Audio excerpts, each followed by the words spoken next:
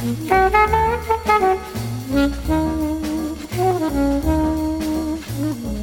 back to GI Pearls, the Gastroenterology and Hepatology Literature Review podcast, where I read the journals so you don't have to.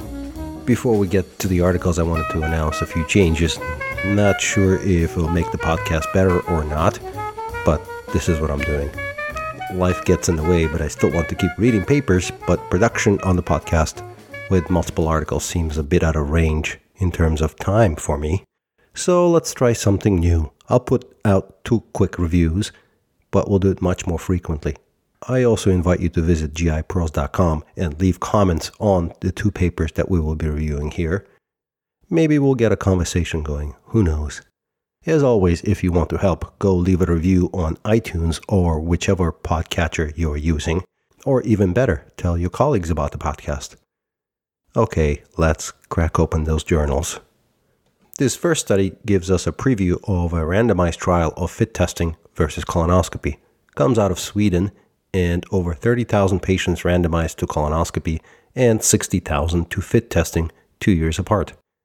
So in the intention to treat group, 0.16% of patients in colonoscopy group had colon cancer found, compared to 0.2% of FIT positive group. 2% had advanced adenomas on colonoscopy group compared to 1.6% in the FIT positive group.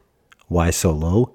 Well, few problems. Participation rates were much lower for colonoscopy group, 30% only, but still low for FIT group as well, about 55%.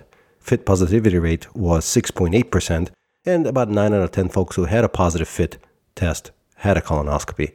Here's a good piece of data.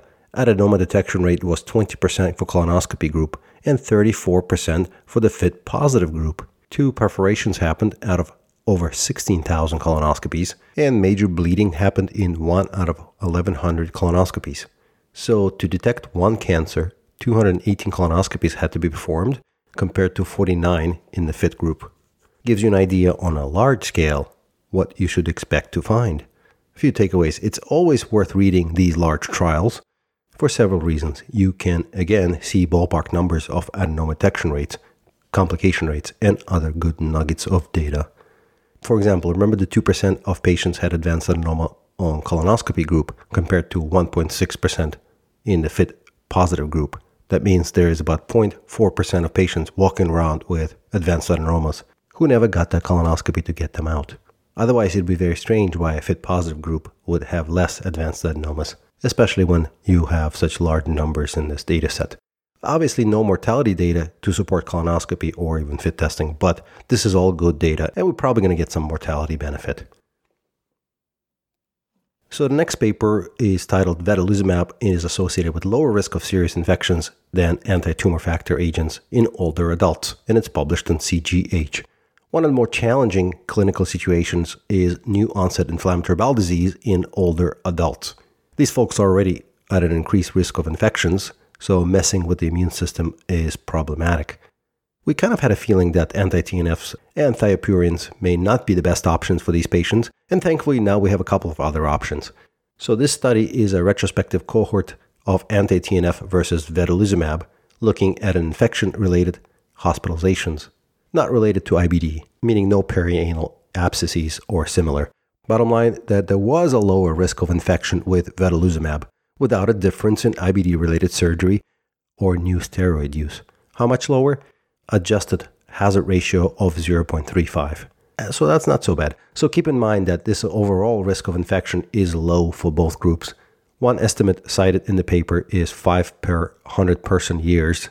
Also, Varsity is the only trial that I'm aware of that compared anti-TNF with vedolizumab, and there were no older patients in those trials. So this is probably as good of a data as we are going to ever get. Certainly something to consider when starting new medications in your patients above the age of 65 with new onset IBD.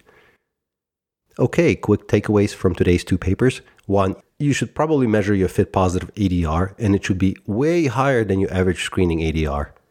Remember, in the study that I quoted, it was 20% for colonoscopy alone versus 34% for FIT positive group, so about 14% higher.